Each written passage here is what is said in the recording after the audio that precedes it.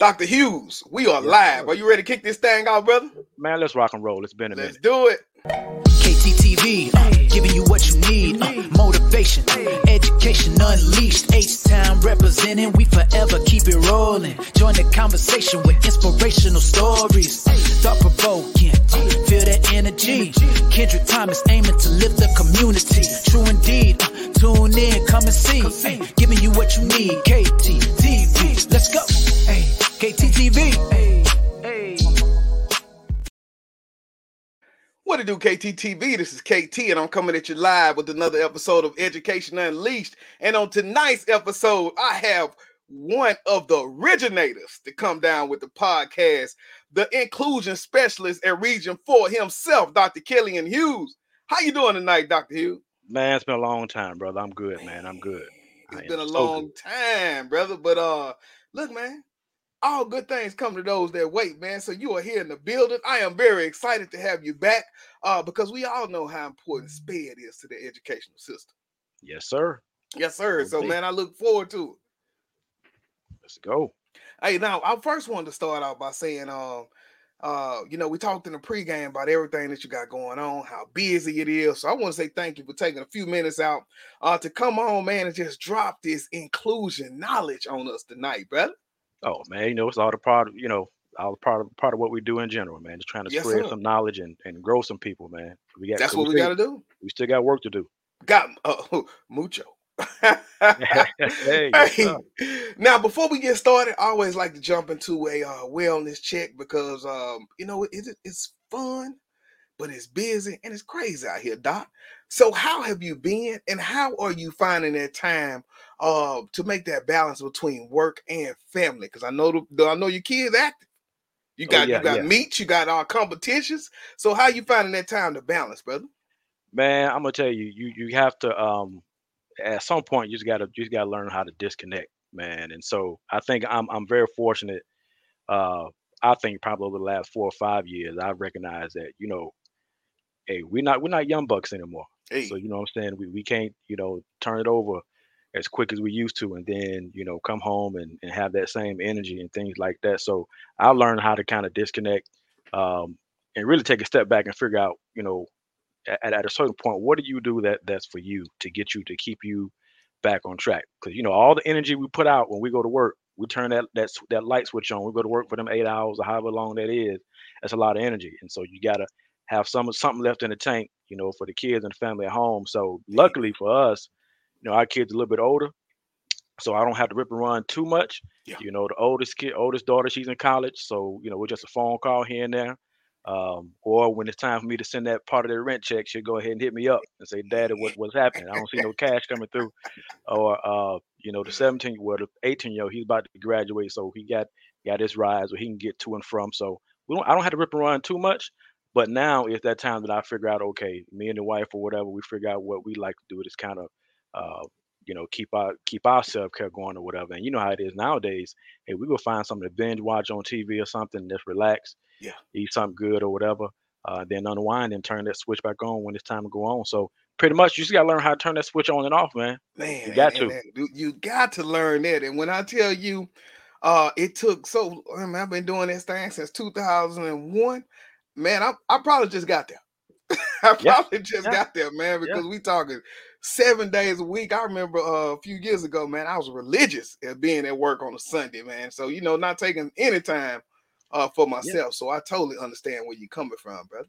Yeah, you do. And I think in education in general, those saying, we've been through this, man. Education is not that, 1954 Leave It to Beaver show and it's, when the bell rang, everything over. And so it's hard to tell educators don't take your work home, especially when you work with kids and the type of kids we work with and the type of things we have to deal with. So it's on our mind. But at the same time, it's that same note of, that work that you're thinking about, it's gonna still be there Monday morning. It ain't going nowhere. It's gonna so, be there. You can try to get ahead, but that work will still be there Monday morning. So go ahead and turn it off and save that energy so you can start the week off strong. Yeah, and that's what I had to learn, man. Just reading books and listening to how other principals did it. It's always gonna be something to do. So you have to find that cutoff spot. Always. Yeah, that's it, always. brother. That's it, man. Well, look, can you tell us a little bit about you, your background, man, and how did you even get into that field of special education so that we can catch everybody up to your specialty? Man, and really, I'll say, um, I would say it all started with me when I was a kid, right? And so I have this story I like to tell. I like to tell people um, about me when I was growing up, especially when I'm presenting or talking about, students with, that receive special education services. Uh, I started out as a 504 kid. Mhm. I grew up my early years. I grew up in Detroit, Michigan, and we moved to Mississippi when I was like the beginning of third grade, and so I had to be retained in third grade because when we got to Mississippi, there wasn't no joke. The teachers like they already spotted me. They was like, Mm. he ain't there. So he gonna need some extra support. And so I remember during those early years being tested for SPED and everything. I didn't qualify, but I still needed that intervention services for like 3 or 4 years after that in school. So pushing forward, let's say, once that light bulb, sort of came on with teacher support and everything like that, man, Mhm. I started moving fast through, middle school and high school and got a, full ride to college and things like that. But in the back of my mind, I always knew that as far as my career, it's going to be something in education because the Yes, sir. impact teachers made on me Yep. had the same impact. I just didn't know where. Mhm. So, well, you know how it is back in the day in college. We didn't have, a strong internet and all the stuff like that to search for your class. We had that good old manual in college. You had to pull that thing out and search for those majors. Yeah. So I remember my sophomore year flipping through the book, the bulletin, and finding major, looking at education, and I kept going back and forth to special ed, elementary, and I kept going. I kept going to special ed, and I was like, you know what? This might be it for a whole semester. And then I Mhm. one class had the guy by the name of Dr. Coffee, and his first class really cemented for me. It was like, you know what? Special ed is home for me, and so ever since then, I knew I was going to be in the SPED realm, but not only the SPED realm but even past that. So I was like, I'm gonna do special ed undergrad. But when I went to grad school, at the same time I was getting my special ed degree, I was getting my master's in rehabilitation counseling. And so that's an extension of SPED outside of K through 12. Yes, sir. So doing that, I got a chance to do that, and then for my internship, worked on the Choctaw Indian Reservation. As a matter of fact, in Philadelphia, Mississippi, as a rehab counselor. And so I always knew that I wanted to work in this sector of education with children who need that support because I firsthand know how that feels to Yeah. be one of those kids who are struggling and have to figure out a way to get through the system with the help of some great teachers who saw what I needed, not only academically, but what I needed mentally or socially or whatever. So a lot of those teachers, man, I highlight the impact of my career not because of what they taught as far as the content, but that little extra time we always talking about helping kids with their social emotional learning and things like that or whatever. They made that impact on me Yeah. and what I need. So that's how I pretty much ended up in that field, man. And it just felt like home. Man, and that's what I feel when I'm working with the behavior kids. Like I said, there was a point when my mom left for a few years, man, and I was so angry, getting in trouble, and I was that trouble kid who should have been in that structure class, right? Hmm. But in Louisiana, I don't think they was moving that fast like that to just put me in there. But understanding the kind of kids that we serve and being able to empathize and resonate with those students to build those bridges, and so I think that is what makes us so special at doing that sped life because we really get it. Not just book theory, but I sit in your seat before. Right, Yeah, exactly. yeah, that's Exactly. it, So you man. see that, man. So you feel it, and so that I think that makes a real big difference, and it makes a real big difference to the kids, even when you tell them your story.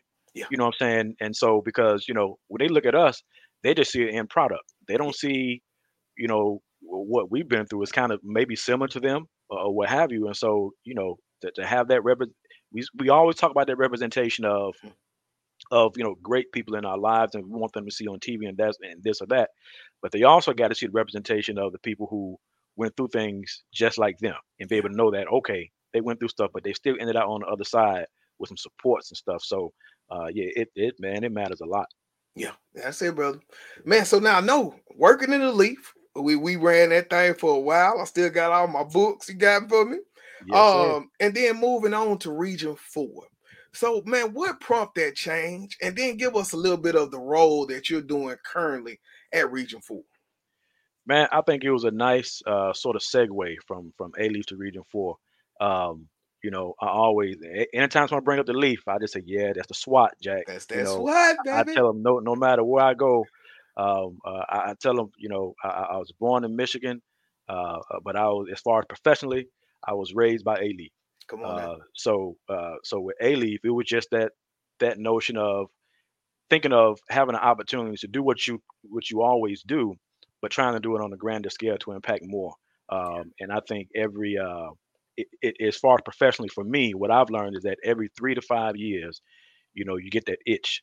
The itch is like, oh, okay, I've done this. So what else is there for me to do as far as kind of spread my wings or, like I said before, doing the same thing that I'm doing, Yeah. but having an impact across to spread across other areas and stuff like that. So that's always been me, man. Even when I was in A Leaf, every 3 4 years, all right, it's time to do something. And so that kind of prompted me to kind of look outward elsewhere. And so when I had this opportunity, as a matter of fact, and this is how God worked.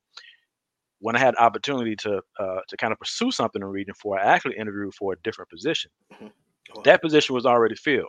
Mhm. And so they told me that, but then by chance reached out and said, "Hey, but we have a team that wants to know if you would be interested in this particular position." And so I was like, "Okay, yeah, I would." And so it actually works out because it's pretty much similar to what I did in A Leaf with that support, for the campuses with around the SPED and the content. The only difference is I get to do that, across the whole Region 4 of Houston, Texas. And not only that, but with inclusive supports. But what comes with Region 4 is a lot of network leading. So with me, I lead from a director from the state. I lead our MTSS, our multi-systems of support for the region. And that is, that's pretty much our RTI and PBIS supports. Yeah. But they just not renaming it, but that's the general name as an umbrella, the MTSS for both of those supports. So I'm happy to kind of lead that. So that definitely gives me something I can call my own little baby to kind of grow and have a vision for, and that still encompasses inclusion because Yeah. it's not just our general education kids, but it's every kid that goes through that tier 1, tier 2, tier 3 support academically and behaviorally. So not only that, I always got my wheelhouse, my specialty that I love, my Yeah. baby, my co-teaching and stuff that I love to help folks with. So it gives us a lot of room and flexibility to work on things. So I've been enjoying it thus far. Man, and I want to put this disclaimer out for everybody. There will be a lot of acronyms thrown out tonight. Yeah, we in So education. You know how that works. so if there's anybody that has a question, please just type it into the chat. We will make sure that you are able to get that clarified for you. Yeah. But for me, man, when I thought about, so one of the viewers last season, man, she said, I love the podcast, but last season I really didn't highlight anybody in education, Mhm. as far as special education, right? And Right. so it was all leaders, gen ed teachers, support, but nobody from SPED. And so this season, man, I was so lucky to be able to reach out now, because as soon as it was time, I said, man, I know who I'm going to talk to. Right. Right. So being able to kind of talk to you, and I just wanted people to understand that background of what you're doing now, because right now you are the support person when you're thinking about looking inside of districts. So not just one, but how you're going across and you're seeing things from different lenses. So much expertise that's going to be given tonight, and I really want to build up that background so people can just know, Right. what you got going on. So as we jump into the conversation for inclusion, can you please give us a definition of what inclusion means in the context of special education, and why is it so important for our students with disability? And if to define inclusion, I just give one word, pretty much. That's pretty much access. That's inclusion right there. Access. We always attach that word to inclusion. Inclusion means access to everything that you're providing within and outside of that setting. And so there's different ways that you're going to have to provide that access for inclusion. You want them included academically, you want them included, behaviorally, socially, and then nowadays we always talk about self-care and mental health. You want them included in that fashion. And so That's really what inclusion is. How can I make sure that those kids, and I'm gonna say not only those kids with receiving those special education services, Yeah. but kids who struggle in general. Because we got a whole lot of kids sitting in that classroom who not labeled but still struggle just as much, or or has a need, just like kids who receive those services. So you want inclusion for everyone, and so that's so important for our students with disabilities because again, we want them to feel a part of. We always say want to feel a part of society. Hmm. You want them to feel a part of that community, that classroom community, right? You don't want anybody sticking out like a sore thumb or anything like that. So you want them to feel as if they're part of the group. So having those inclusion practices in place for those students and other students, man, it's just super important because again, it goes back to giving them access to everything that you're providing for everyone in that classroom. And so that's going to come across, of course, through the accommodations they receive, some modifications, maybe some AT supports or what have you. But outside of that, it's still up to us as those educated leaders to make sure that our teachers are equipped with the skill to provide those supports to make sure that environment is inclusive. So it is access, access, access. Why do we have wheelchair ramps? We want access, and so that's the notion for it. So anytime anyone ever thinks about inclusion, you want access. You want access. You want to be. If you had to change the word a little bit, we always want to be included in crucial conversations, right? And so in order for us to be included, we have to have access to that conversation. Somebody got to let us in. Somebody. So for us educators, we got to let students in at whatever entry point they have based on their need. And so we got to recognize that and we have to figure it out. So I tell teachers all the time, not just special ed, but general ed, teaching ain't easy. Yeah. It ain't. So it's rewarding, but it's not easy. It's not cookie cutter. So, but once you got that passion for it, you know what I'm saying, and you want to make sure your students, all of your students, are in the pocket with you and growing, give them access. Make sure they Mhm. have access. Yeah, and that's powerful, And I'm going back to something you said, making sure not only for students with disabilities, but also their non-disabled peers, right? Yeah, And so when you think about that, you think of two certified teachers inside of that classroom working together for everybody. for everybody. Man, and so when you think of that, one of those benefits is having those two teachers in there. But then, can you tell me like what are some of the other benefits of having inclusion inside of your school? Man, I think having that it really trickles down to that really trickles down to the supports that are given to kids by their parents, those families. 'Cause at the end of the day, you want them to feel accepted, Yeah. right? Within that community, with that community or that classroom. And like we said before, it's beneficial for all students. Yes, sir. Think of those ELL learners who they want access to discussion and conversation in the classroom. What's the barrier to that Mhm. language, right? Or even their parents, they may not speak fluent English, but you still want them to have access to what's happening. You want them to feel comfortable. Yes, sir. So part of that benefit or some of that secondary benefit is making sure everyone is comfortable within that setting because that's going to bleed out to whether you're a student with or without disability, to the friendships you make, developing those friendship skills, Hmm. problem solving together. I mean, come having that positive self-image, having that respect for other individuals who may be different than you, but Yes, at sir. the same time, you see them as human. You see them as another person. Their disability or what they don't have shouldn't disqualify them from being another person or human or a kid in the classroom to receive the same respect and friendship as everyone else. Now, I'm gonna say one word that again, as me growing up as a kid, as a 504 kid that helped me, your confidence. Mm. Man, having that self-confidence, you don't because think about it. We know as kids, we know what we don't have. We know what we struggle with. You know what I'm saying? We recognize that. That's why we know of some kids who they know that they can't do the work, what they gonna do? They're gonna misbehave because they know they don't know. So they know they have that self-concept. So that self-image, that confidence is it's so important for all kids in that classroom. So and that really helps out. So if I know that despite the disability that I have, that my homeboy is going to help me out and he don't see me for the disability. He may recognize that, but he know that okay, that's he just has a barrier, but I'm going to help him. man, that's some confidence right there, and Hmm. that's exactly what you need. So you want people to feel comfortable, man. Yeah.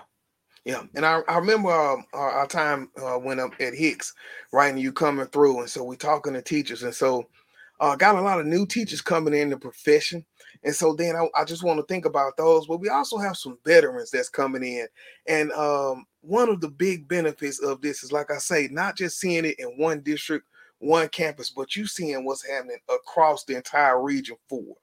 Hmm. Thinking about those teachers in mind, how can educators create an inclusive classroom environment that meets the needs of all students? Because once again, like you say, it's not just about those disabled, but my non-disabled peers. So how do those teachers set up those inclusive environments to meet the needs of all students involved? Man, I'm gonna throw out. We said some acronyms gonna be thrown out in this thing. Yeah. I'm gonna go ahead and throw out another one. That good old UDL, Mm. that Universal Design for Learning. Yes, sir.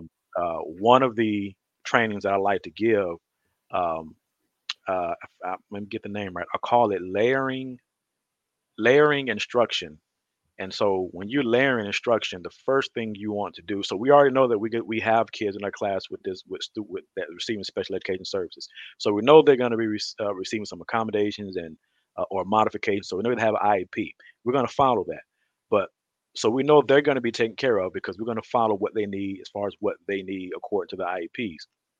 But number one, we're thinking of the whole class, right? So here's what we're going to do first. We're going to think about those UDL practices or Universal Design for Learning practices, and what the UDL basically says is we're going to anticipate some barriers that we may see in our lessons that may be barriers to certain kids in the classroom. Mhm. That's going to take care of everybody.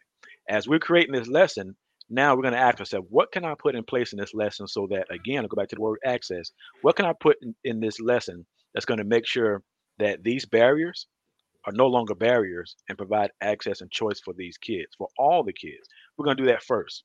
Then once we do that, now we are ready to proactively teach children. So for the longest, what have we've been doing? We've been reactive. Mm. We see what they do and then react and say, okay, we got to reteach. Now that's going to always be a part of education, but we want to minimize how much we reteach. So first, we're going to use UDL when we're preparing our lesson plans, and then we're going to have a conversation with our teammates and kind of role play and act those activities out to make sure we have everything covered.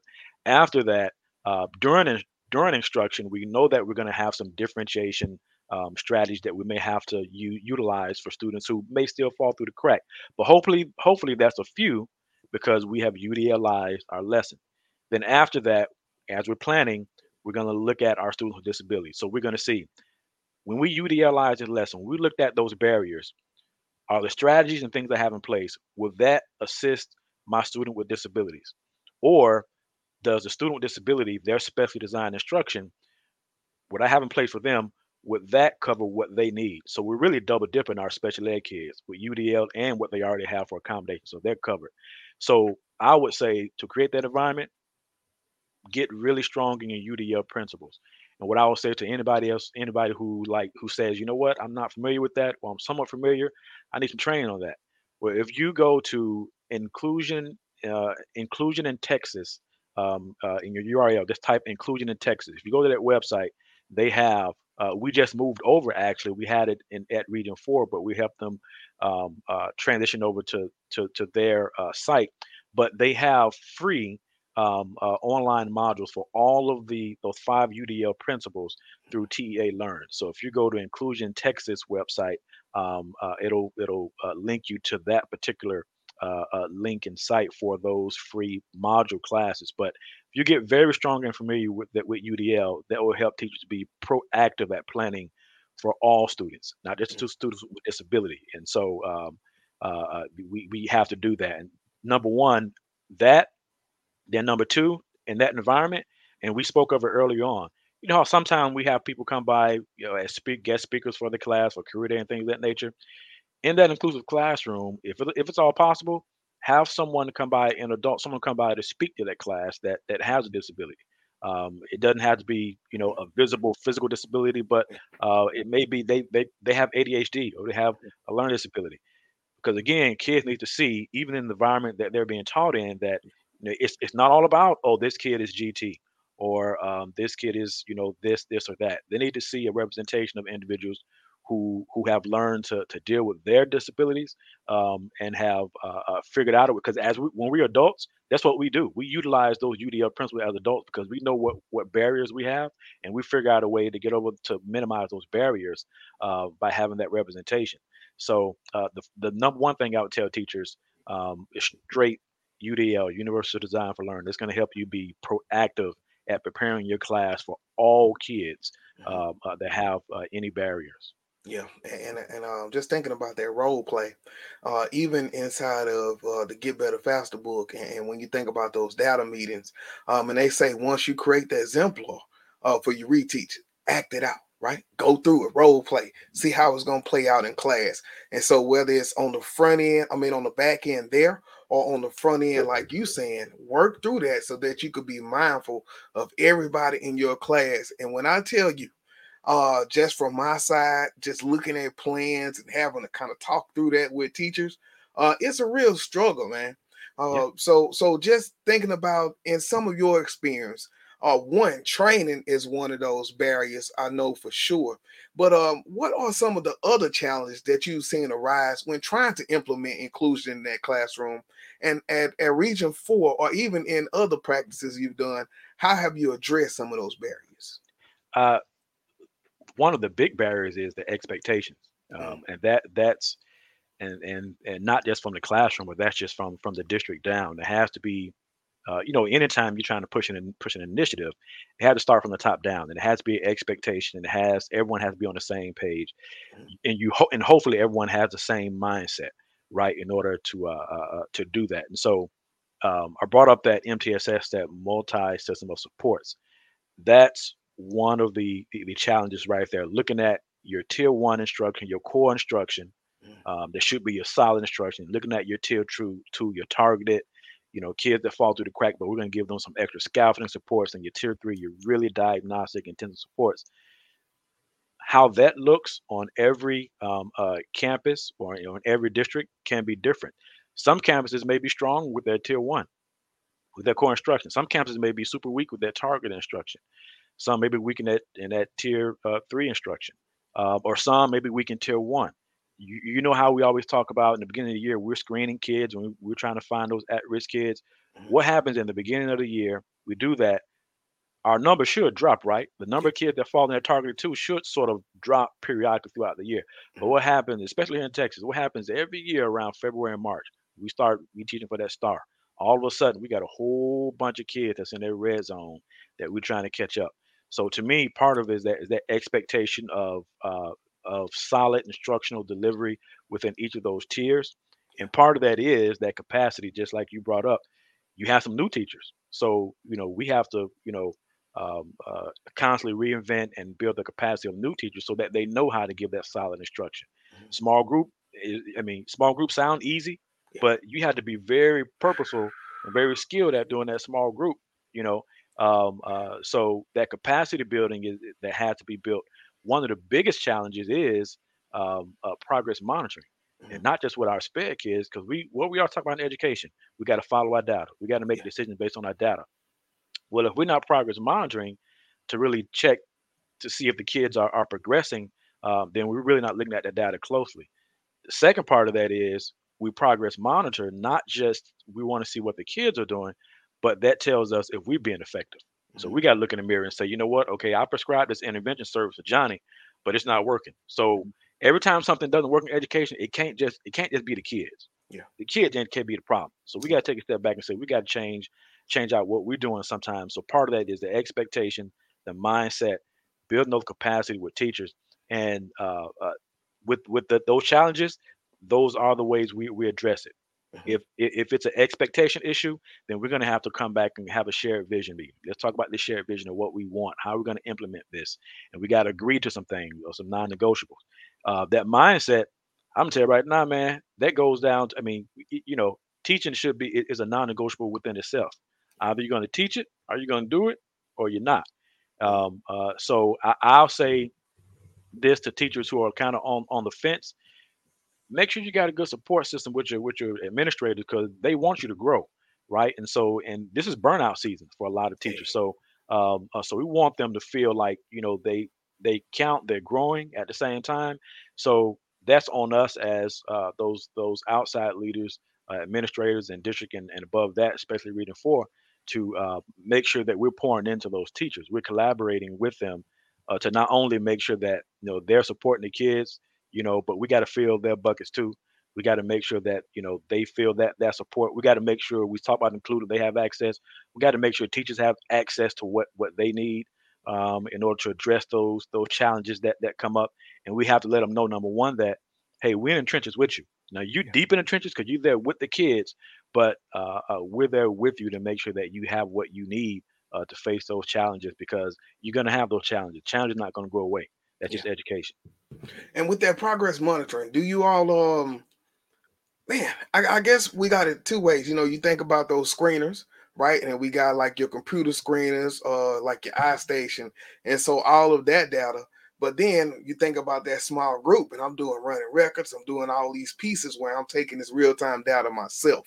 Hmm. When you looking at progress monitoring and seeing it from your end, statewide, is there one over the other? I mean, for me, in my opinion, it's always good to have that person, Oh but yeah. then, how much weight do you put on the computer data as well when you progress monitor?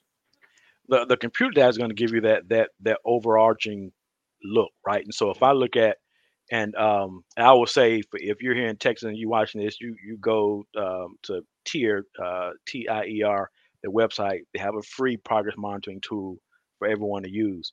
That progress monitoring tool, that's your overarching. So you can look at, if you're giving kids, if you're giving them a short assessment, every 2 weeks. If they're in tier two and you want to give it frequently, and so you give them a little probe every 2 weeks, yeah, 2 weeks, I would say, and you plot that on that progress monitor. That's going to give you an overall look of how they're progressing toward that goal. Yeah, So, and that's going to give you a gauge on, you're doing right, cool. If they're not, then what am I going to have to adjust? Am I going to have to make sure they use some extra accommodations, or do I have to change up my intervention? That's going to give you that overarching look.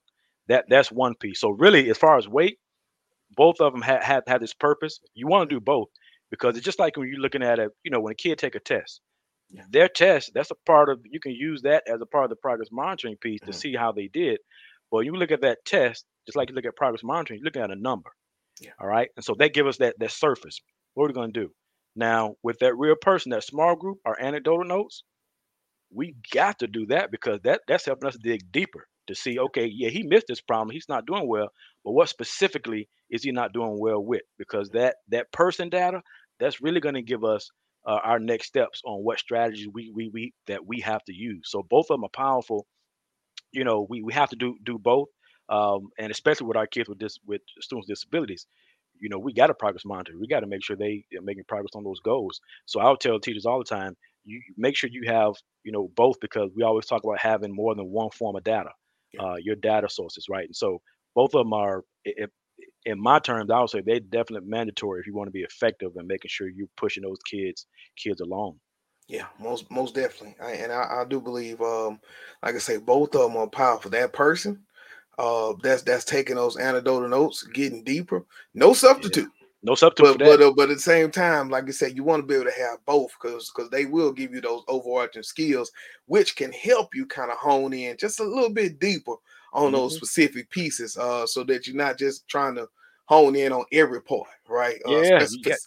you got to work harder. You got to work smarter, not harder, man. You Amen. look at that and you see what they're struggling with. I'm not going over a whole test with them. If they only Yeah, miss 3, 5, and 7, that's what we're looking at. We're not yeah, looking at everything else. And I want to yeah, make sure they get it. So, I'm trying to go home not as tired as I did the day before.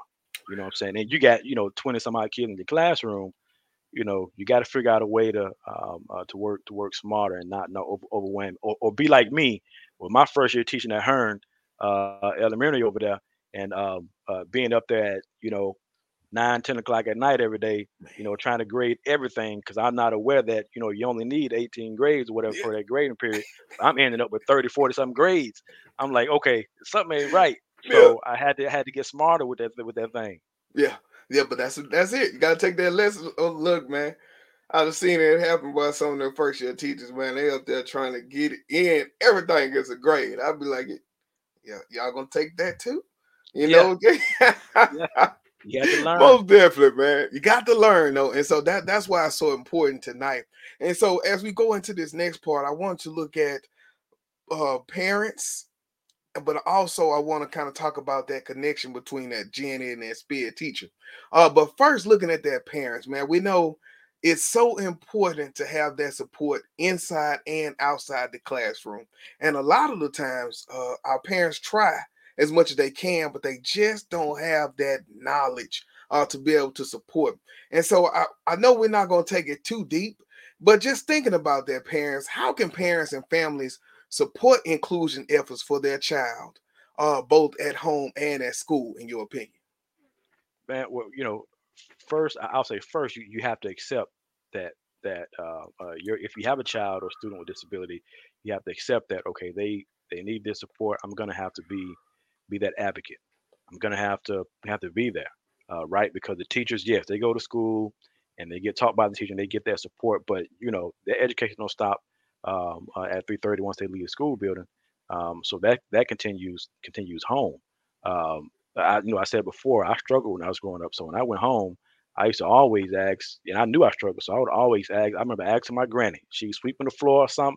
I asked Granny, I'm doing a spelling test. Can you, test me, make sure I know these words or whatever the case may be. You just need that support. And so for parents, you just got to be involved. You got to ask questions. And for a lot of parents, just to know that no question is a dumb question if you're asking the teachers, because actually teachers want you to ask questions. They want you to support, especially those kids who are needing that support.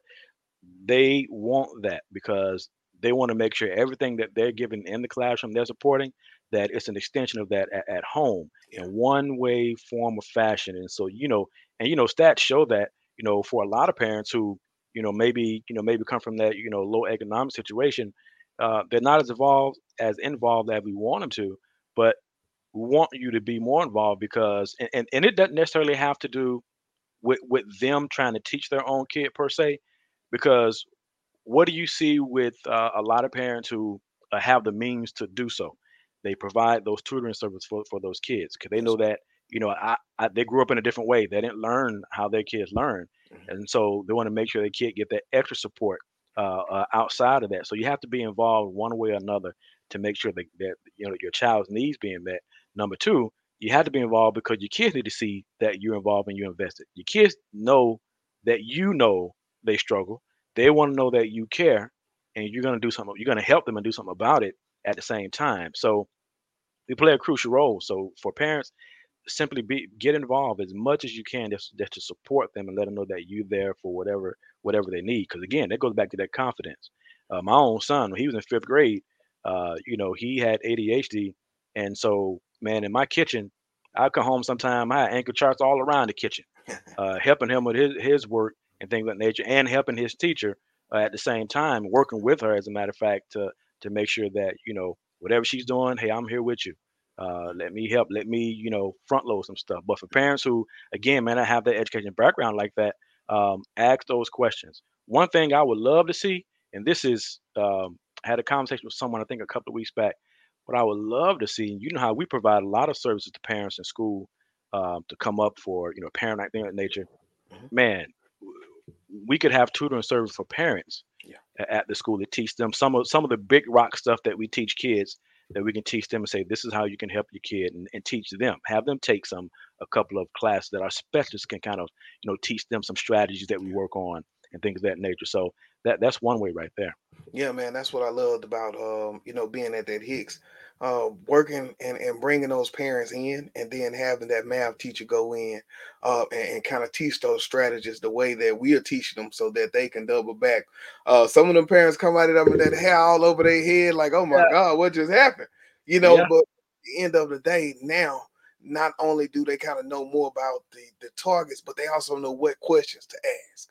yep, And so that's such a big part of being able to move that kid forward and work together with that teacher. yeah. I mean, we're educators, but I tell you what, if my son was struggling in pre-cal, I'd be up there like, look. I need you to hook me up because I don't know anything about how to do this right here. I need you to teach me because I don't know. So I can't help them. So either Yeah. I'm gonna help them or I'm gonna give them a tutor or something. But yeah. So we ask those questions, man. Yeah, tell them give a Zoom for us Right. for the homework. Right. Exactly. Exactly. Yeah, man. Now I know this is one of your passions, right? Thinking about the gen ed teacher and the special ed teacher. I'm gonna hit you with this one, and I know this is right on the tip of your tongue, but best practices. Mm-hmm. And so we're thinking about best practice for collaboration between that special ed and general education teacher. Just thinking about that, what are some of those best practices that you're kind of working with as you work with teachers at Region 4 or districts at Region 4? The first thing, man, and, that goes right into that co-teaching and thing with both that gen ed and sped teacher. The first thing that I recognize, especially doing my own research, whether for my doctorate and things of that nature, and the teachers I worked with in A-Leaf and things like that, is developing that partnership first. Um, that's a big thing. Not saying you have to be happy hour buddies or whatever, anything like that, but developing that professional partnership if you're assigned to be co-teachers together, because you got to think about it. You're about to spend majority of your day together supporting the kids, so you got to be on one page. And so one of the things I tell administrators to do is at the beginning of the year, if you assign two people to be partners for that inclusive support, especially if it's co-teaching, need to set up some kind of bonding situation where they can kind of let their hair down and share some of their strengths and weaknesses and things of that nature, because they got to be transparent with each other about their own strengths and weaknesses. Whether one person is typically talk about that sped person being that expert with the adaptations and know how to provide those accommodations, and that gen ed person have that content expertise. And sometimes it's vice versa, depends on the experience. But they have to be transparent and be open with each other to develop that trust and respect in each other, right? And so to really understand that we're both here on this, in the same class, and have some strength that we want to utilize and grow each other to help these students. I may be strong in the content. You may be strong in on the management side, the behavior side. But not only do that at the beginning of the year, but help develop that partnership every 9 weeks. And so for my teachers I work with, I tell them every 9 weeks, every time you begin a new unit, you have your partnership meeting. In that partnership meeting, you're looking at the content, but you're sharing of all the content that you're going to be teaching, which areas you feel strong in, which one you feel weak in. Because what that's going to do, that's going to let us identify immediately who's going to take the lead when we're co-teaching on particular topics and things of that nature. So they got to have the time to plan together. And if they don't have time to plan together, then that's going to throw a real monkey wrench in it, especially if they're co-teaching. Now, if they're just in class support, we know that that's tight because you supporting probably K through 5. Yeah. It's tough to co-teach, so you can still pull that in class support off and have some of that same element. You can still do your partnership sort of collaboration. I give a shout out to who's that over there, Sneed, AP over there, Sneed, Miss Morgan. We got Miss Morgan. Morgan. Yeah. Yes, Miss Morgan. Yeah. Talk about the whole planning and things of that nature. I remember one year working with them, and they weren't co-teaching, but they were still in class support. So what we decided to do is, on one day, I think we gave them like half day for the in-class support teachers to specifically work with the specialists, to have their own time with them and looking at the pacing guide and the curriculum and things of that nature, so they can look at the upcoming lesson and see what they're strong in, and so build their capacity in that reading and math and stuff like that. So sometimes it's difficult for elementary because you're not coaching, you're in class support, and you're spread across, you're spread thin. Yeah. So there's ways you can get around that, but you got to be creative and willing to go ahead and make that sacrifice and say, you know what, let me create some time for them to plan and have conversation with those general ed teachers. The second part of that is you got to make sure general ed teachers hear the same thing the sped teachers. With so many years, we do our trainings in back in A-Leaf and in Region 4, and we see a lot of our sped people, but we don't see that general ed counterpart. Yeah. So that side has to be in it together to hear the same message that we're preaching, because everything we're saying, it's not special education, it's education. Period. And so period. So they got to be in on that conversation. Man, you really answered the question, because as soon as we started talking about that access, I began to think about some of those struggles I had with my sped team at the elementary level, and one of those was you got so many kids you supporting that you're missing those PLCs or Right. you're missing those planning times. And so then that question was, how do you get them there? So shout out to Morgan for being able to kind of push that, create that time, because once again, you have to be creative Yeah. because it's very important Yeah. that they hear and they get a chance to preview those lessons so that they can front load for those students versus being reactive in the moment when now you're giving them like that half of Yeah. what they're supposed to be. Excuse me, I almost said it there, but hey, you know what I mean. Yeah, yeah, yeah, yeah, yeah, yeah, yeah. You know it because one thing that don't stop in education is that curriculum. That curriculum Yeah, will keep rolling. It yeah, ain't stopping. And so you got to figure out, like I said, a creative way to do that. And so sometimes principals can do or APs can do that. They can provide that space of time every, let's say every 4 weeks or every grading period or what have you. Just create that space. It don't take a whole day, but half day. And so at least that'll get them ahead a couple of weeks so that when they're communicating with those teachers, you don't have to be doing the planning if you can't do it. It's just, hey, I saw this lesson coming up, XYZ. If you want to be more involved with that, they can have a quick conversation about it, but at least they're in the know. So, like you said, we're trying to front load some of this. We're doing the same thing we want to do with kids, right? We say yeah. we want to front load some information to activate their prior knowledge before they know stuff. That's the same way we want to do for in-class support teachers who don't have that planning time. We want to create some time that allows them to front load some of that content before they get to that because we want to remove all those barriers of, hey, I don't have access to lesson plans Mm. or things like that. We want to do everything we can to remove those barriers so they can be as efficient and effective as possible. Well, you know that was one of them. Yeah. So I ain't got that access. What I need to do, I can't see Yeah, it. I tell you again. I tell you when I hear that word inclusion, not just for students but teachers, is access. Everything's all about Access. access. Man, that's it, brother. Now, as you work with districts, Shirley talking about the effectiveness of their inclusion programs.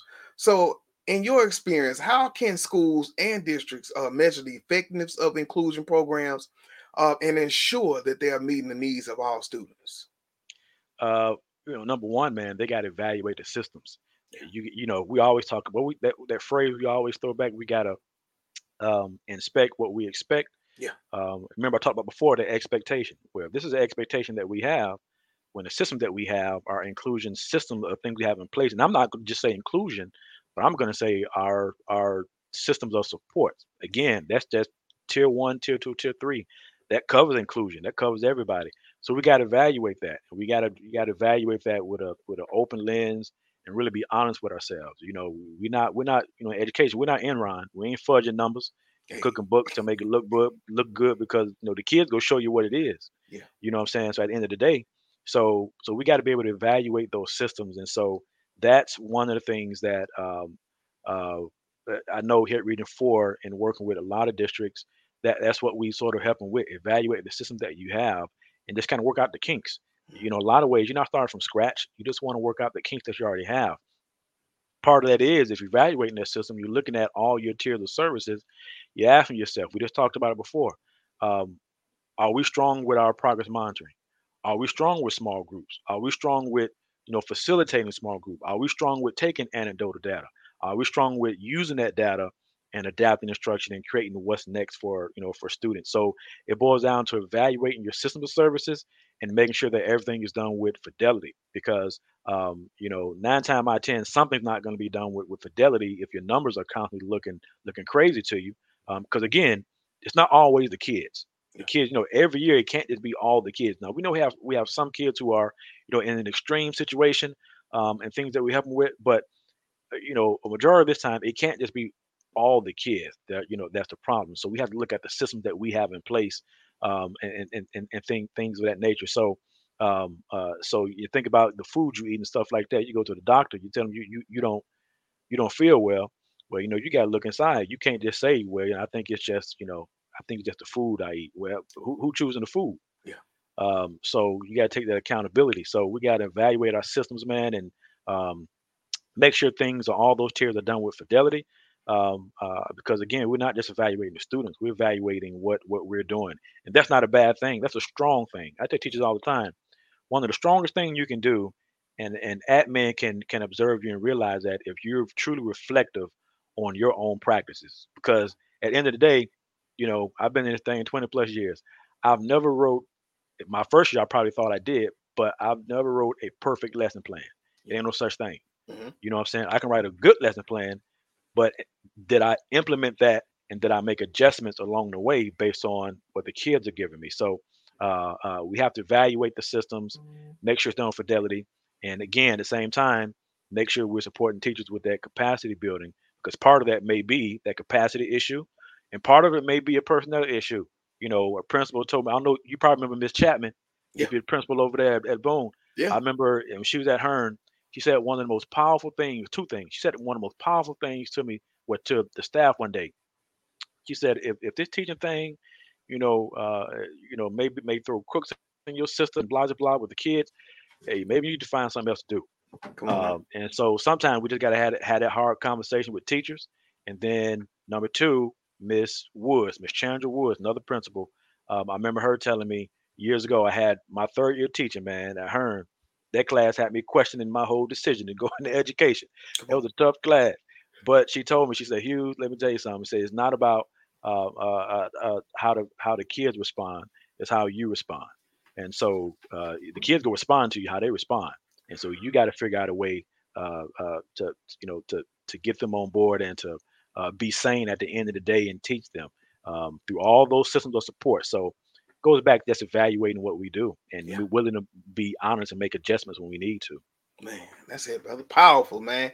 Well, what a way to go out tonight for the season finale, man. If nobody gets anything from this to enhance their program, they missed the boat. Yeah. They missed the full boat, man. It's the bet. If you don't, man, you better stop providing access. Yeah. Now, I will not let you get out of here without dropping some knowledge on us, man.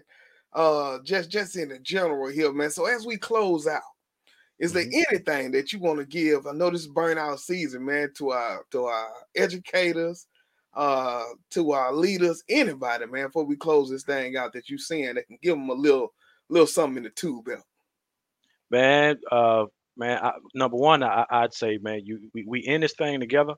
We didn't decide to teach kids or get into education just for the money. We know we didn't do that. Hey. So, man, if anything, man, it's springtime. So we sort of flowed the season. So it's springtime. So whatever we have left in the tank, and we ain't got but a couple more months, let's go ahead and give it what we got, man, and be honest with each other.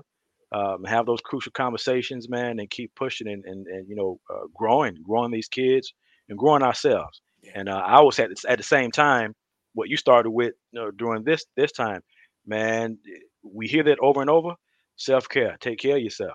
You know what I'm saying? So outside of that window, again, learn how to turn that switch off and take care of yourself so you have that energy to step back in the circle, step back in that ring and start swinging again, man, because that energy is needed every day. And so we want you to be full of that energy. So take care of yourselves and make sure you deposit what you need to deposit within yourselves to start over again and to keep pushing.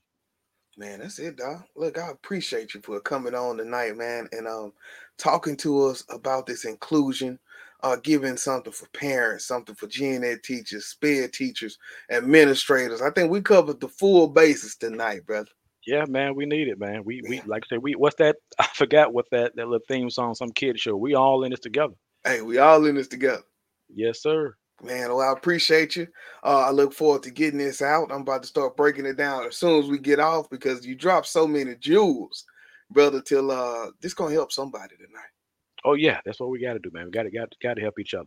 That's it, man. And so I look forward to any trainings that you got. Please don't hesitate to send it our way. Let's get to work. Let's keep this thing growing. And I'll see you on the battlefield, brother.